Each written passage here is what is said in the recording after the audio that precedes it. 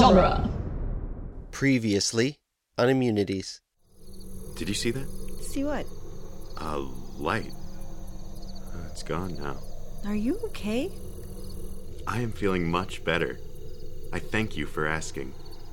And you yourself, how are you feeling? Oh, I'm fine. I was fine. They were winning, but something else was happening too. Some people didn't change. We think maybe one person out of 2,000. And they tended to stick out. No, you don't understand. My husband is not my husband. Something happened to him while he was sleeping. Ma'am, please remain calm. Just give me your name and address and remain exactly where you are. Some Navy ships threatened to start nuking cities rather than let the Lookers get them. So the Lookers said that if we live in peace with them, then they'd stay where they were and leave everybody else alone. We have been contacted by an individual who claims to be an Alpha Immune, highly placed in the scientific intelligence network of the unaltered community. Infiltration, self-defense, hypnosis? They're turning you into quite a super soldier.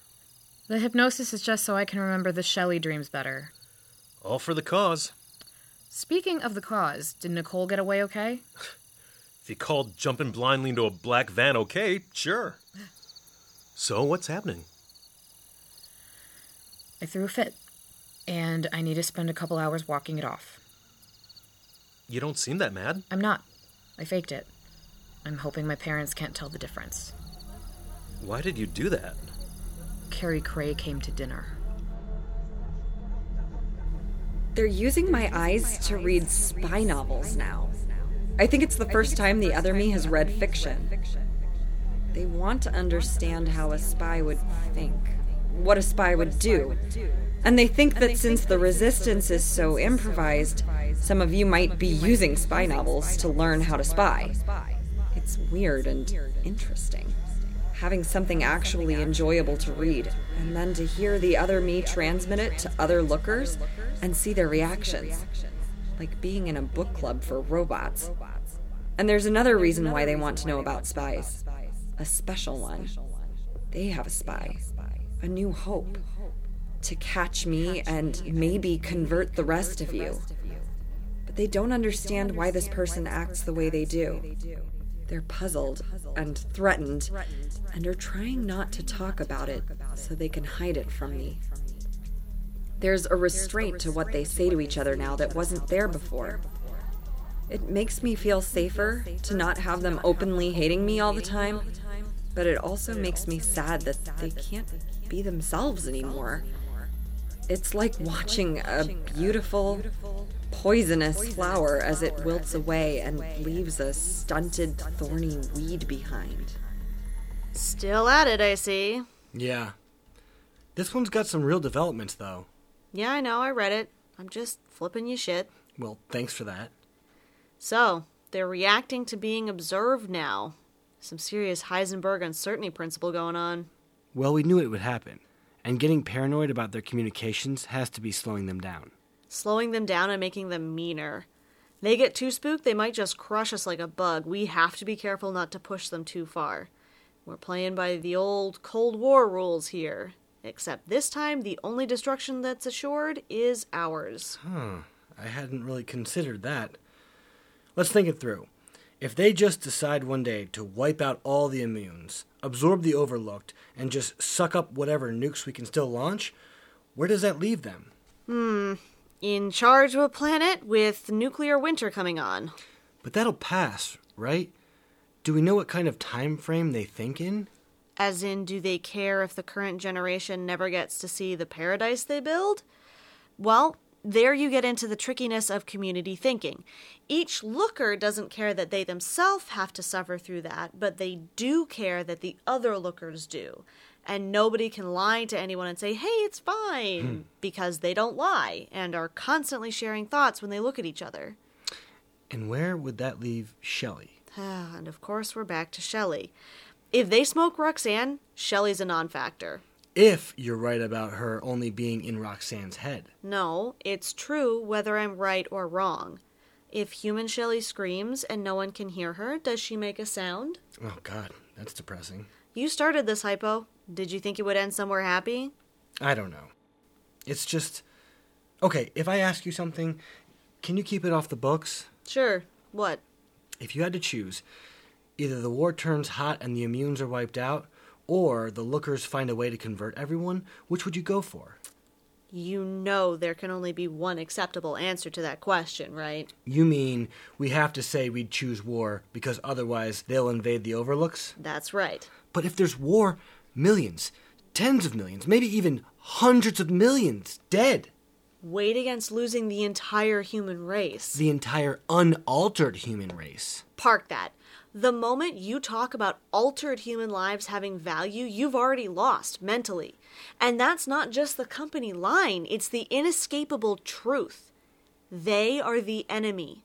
We have to work to defeat them. Their losses are our gains. But every one of them is holding a real human hostage.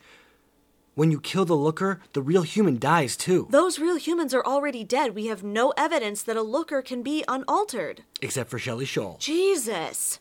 You are the only person on Earth who can make me wish I never heard of Shelley fucking Scholl.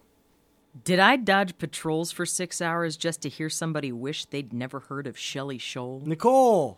Hey, Jim. Hello, courier. Nice to see you, analyst. Should I just curry my card back to Looker Country? There's a new Shelley Scholl report, but I guess you don't want to see it. No! I should call your bluff and see if you'd really just take it back.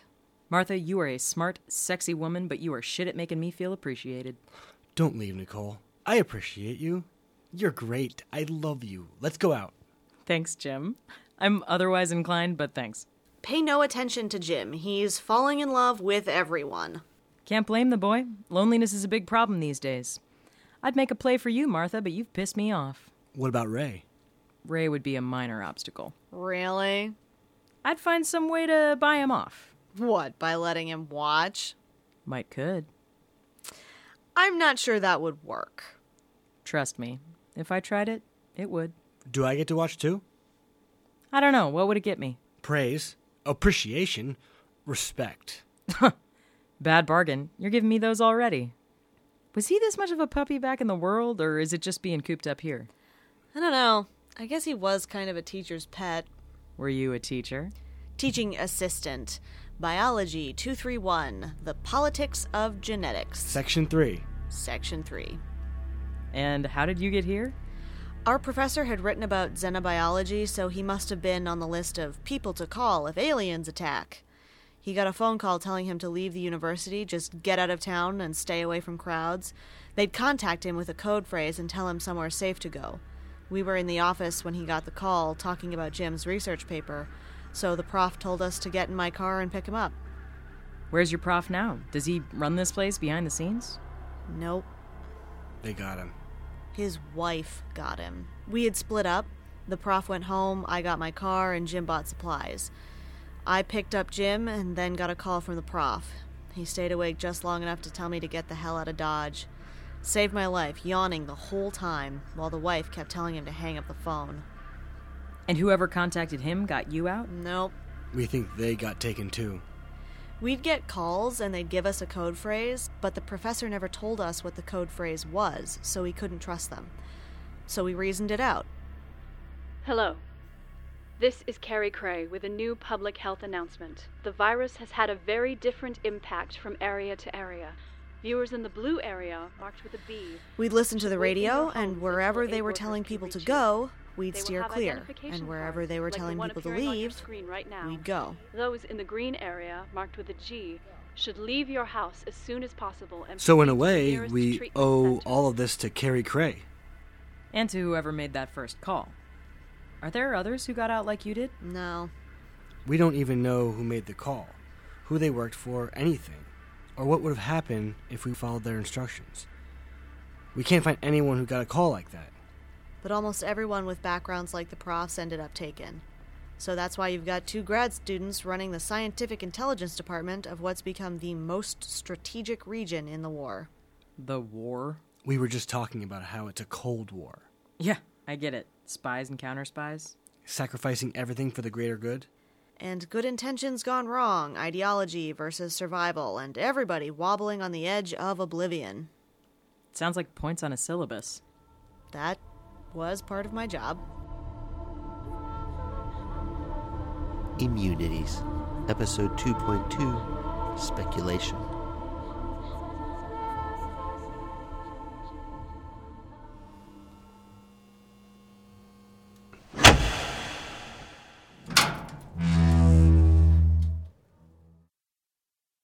Who is there? Justin? It's Carrie Cray. I'm here to ask you some questions. Oh. Hello, Mrs. Cray. They did not tell me to expect you. They keep this room in darkness? Generally, no.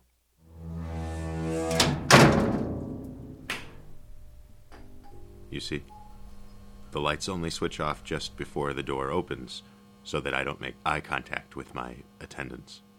And that's because of the things you know? Yes. It is important that the things I know do not spread into the Unity, where the outsider might see them. Outsider? Is that your term for the person I'm looking for? It was the word my contact used.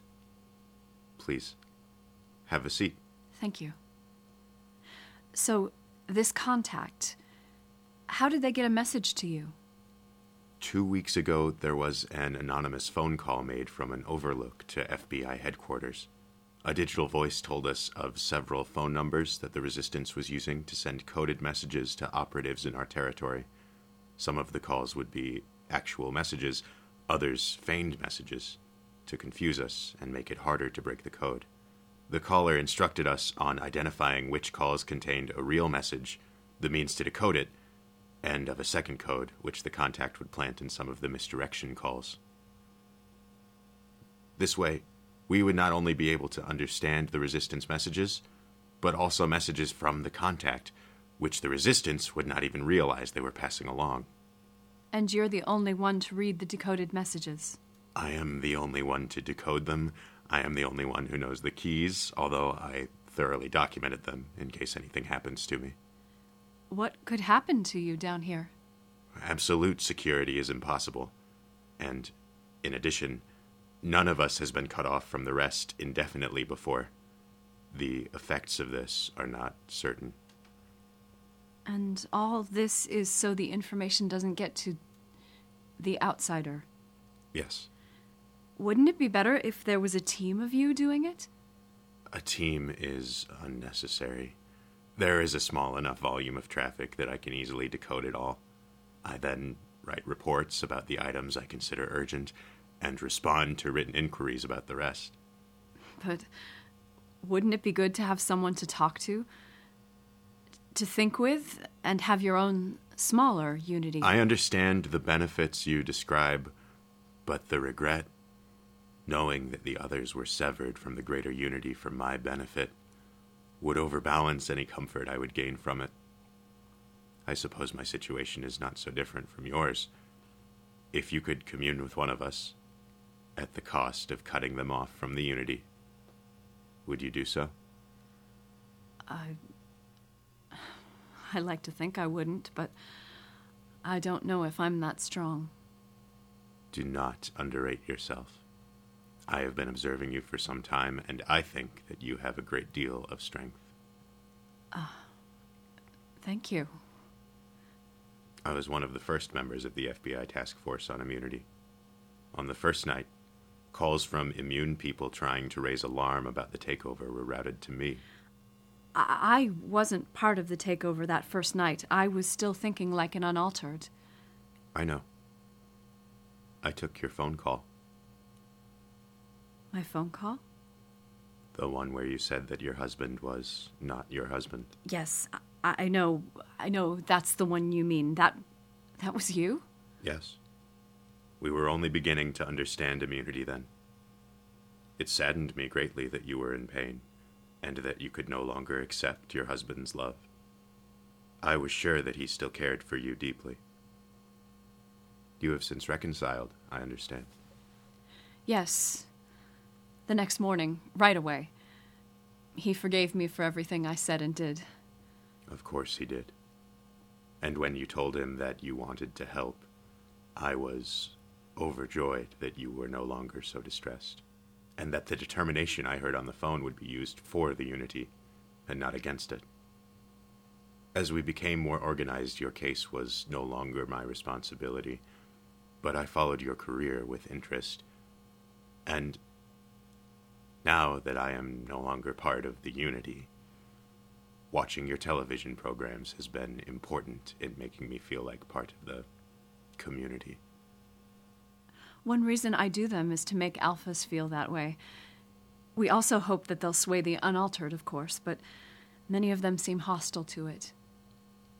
Well, I am pleased to inform you that your efforts are appreciated by someone. Thank you.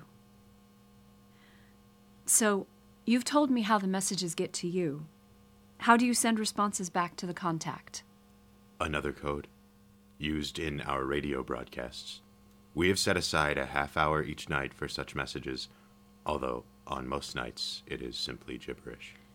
Were those broadcasts being made before the contact? No, there was no reason to. Then, won't that alert the Resistance that you have an agent in this area?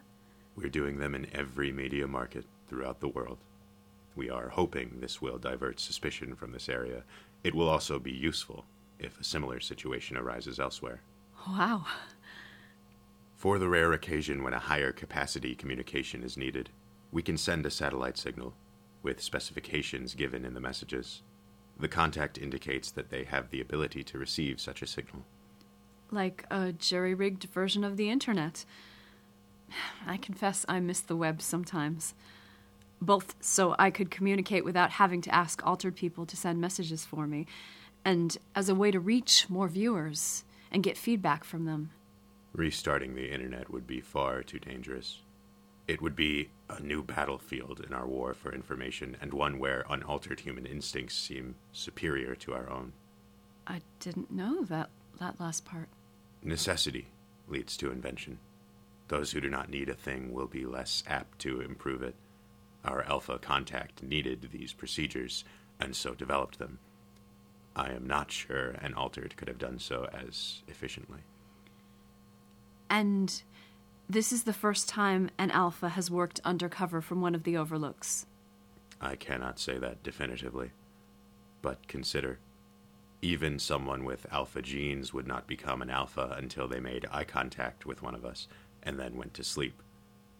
Therefore, an Alpha spy inside an Overlook would have to have encountered an altered person during the takeover, and fled to the Overlook thereafter.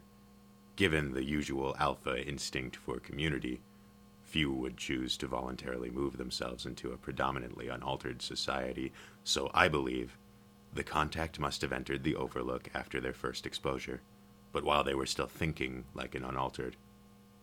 Much like you, during the phone call. The governor told me that I would have insights because of my background. But that night, making that call, it's just a fog to me now. Serving the Unity is so much more real. Yes, but at least you have not spent substantial time within the Unity. That would make the fog even thicker. I have not seen the Unity in weeks, but my experiences with it are a definite obstacle to remembering my unaltered way of thinking. So, what exactly does the contact want? Generally speaking, they want to know our plans for the future and our ability to carry them out. Why? They refuse to answer that. But my feeling is that there is someone unaltered, perhaps overlooked, perhaps immune, whom they care a great deal about, and they want to know how that person's life would be changed by our victory. But any Alpha would want someone they loved to become part of the Unity. The more they loved them, the more they would want that. Not all Alphas look at things the same way. They all seem to want the Unity for themselves, but how they feel about it for others can vary. And as to love, I find that differences are more qualitative than quantitative. If someone loves someone and wants them to stay the same, do they love more or less than someone who wants the object of their love to change? Both answers are possible. That way of thinking seems very strange to me. And even more so to me. When I awoke after seeing the light in the sky, sharing my new joy with my wife was by far my strongest desire. You're one of the 1,000. Yes, I am. And out of the original observers, I was the most highly placed in the United States government. For that reason, I was, for a time, our leader. But, fortunately, others then joined who had more ability to perform in that role. Ah, I see. So, they want to know about our victory. In what sense? In terms of the organization of society, projects for the future, biology? All three of those, explicitly. You have described them almost exactly as the contact did. All of these would be valuable things for the Resistance to know. Indeed. But I have become quite convinced that the contact is sincere. In addition to such matters as tone, the information we have decoded has been borne out in reality, allowing us to monitor Resistance activities much more closely than before, and, in a few select cases, intervene. I was present for the interception of Wanda Holbrook. Did the contact tell you about her? No.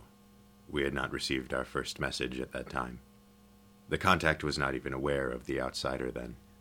Why didn't they share information before they learned about the outsider? Unknown.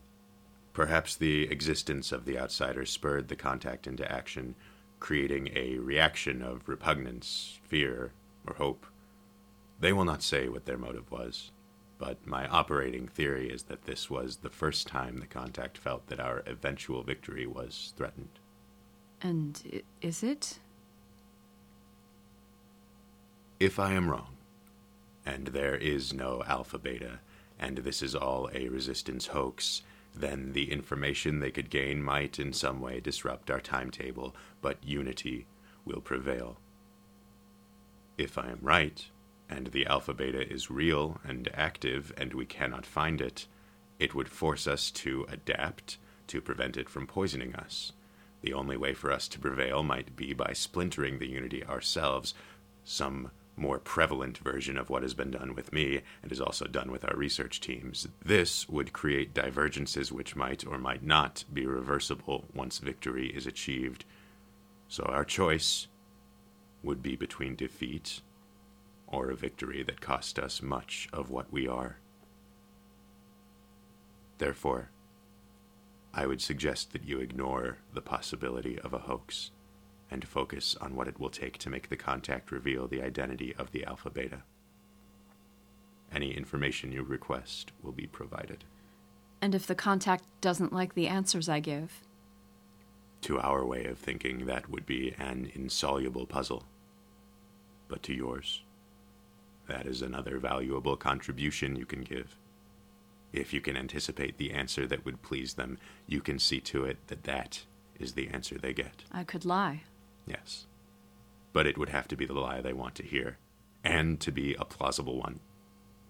The contact appears to be extremely intelligent and already in the business of sifting out the truth. I curse my immunity every day that I wake up, look into my husband's eyes, and can't read his thoughts. There was a light behind his eyes that first night. It frightened me so much. But now that it's gone, I wish every day that I could see it again. But it is fortunate to the cause that you cannot. Yes. You've cut yourself off voluntarily. Well, for me, it's biological. But I am still glad that it serves the cause. Perhaps while you are in this area, you can visit me from time to time, and we can help each other. Be the team you imagined, and also, perhaps, make each other less lonely. I would be honored. Thank you so much. Your thanks are unnecessary. Oh, I'm sorry. As is your apology.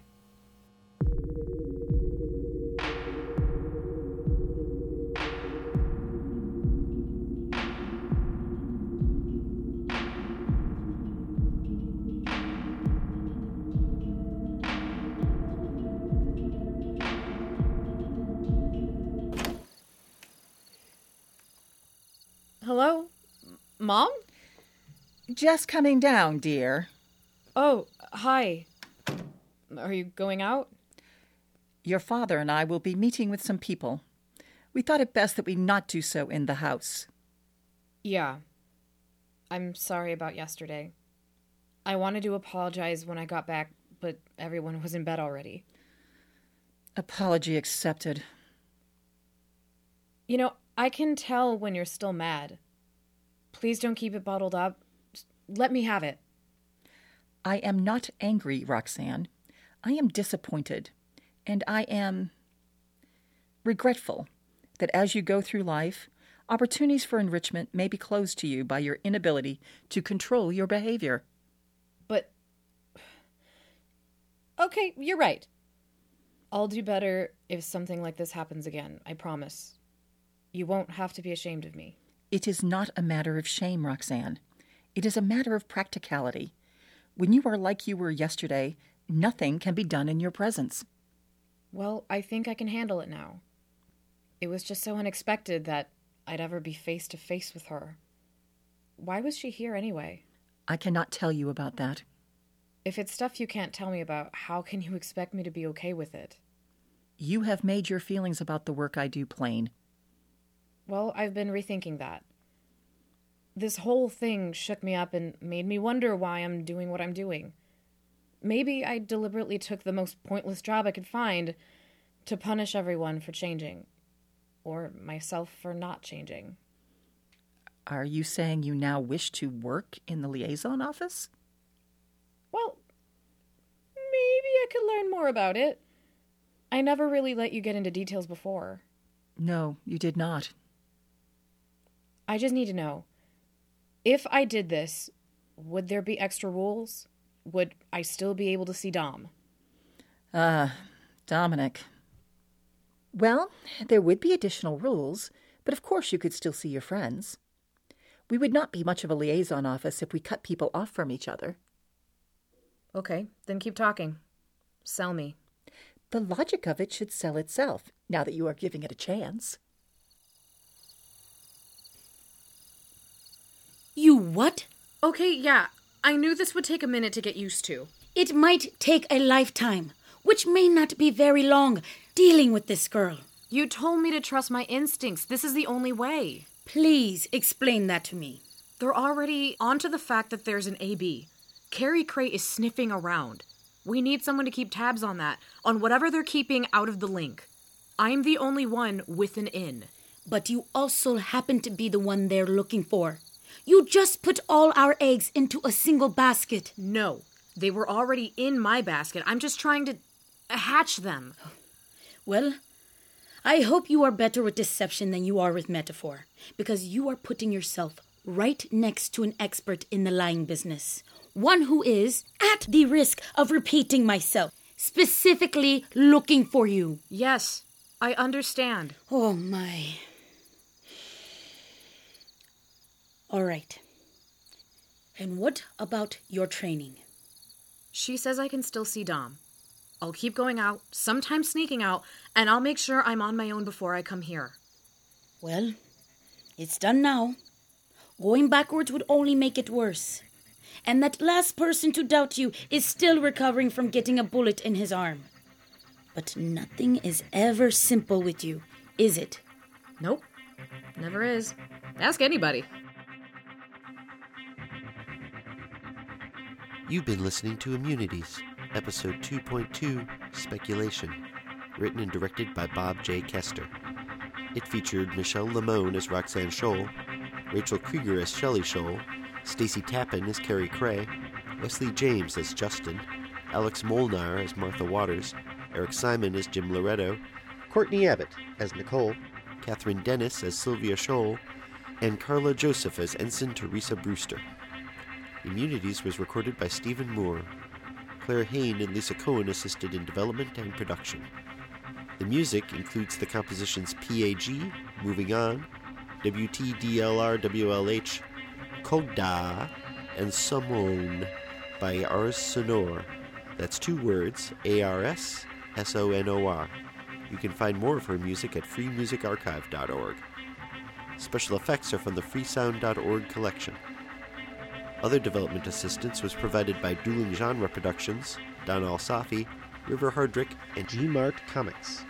The Immunities series image is Conformity by Fraun Fraun. That's all one word, F-R-A-U-N, F-R-A-U-N. The episode image is What Remains Simone by Kevin Raleigh, a.k.a. Kevissimo. That's K-E-V-I-S-S-I-M-O. You can find other artwork by both of them on Instagram and DeviantArt. Immunities was recorded at Delmark Records' Riverside Studio in Chicago, Illinois. For more information, including a complete list of sound effects used, check out our website at immunitiesdrama.com. Immunities is copyright 2017 by Bob J. Kester, all rights reserved. This is Bob J. Kester. I hope you'll join us for episode 2.3, Visitation. Until then, you can support Immunities by reviewing us at Apple Podcasts, making a small donation using the digital tip jar at our website, following Immunities Drama on Twitter, and liking Immunities on Facebook. You can also get news that way and see what your fellow fans are saying. You can also visit the Dueling Genre website and check out the many podcasts there, including numerous Movies by Minute podcasts that look at movies 1 minute at a time, and our fellow audio drama, Geek by Night.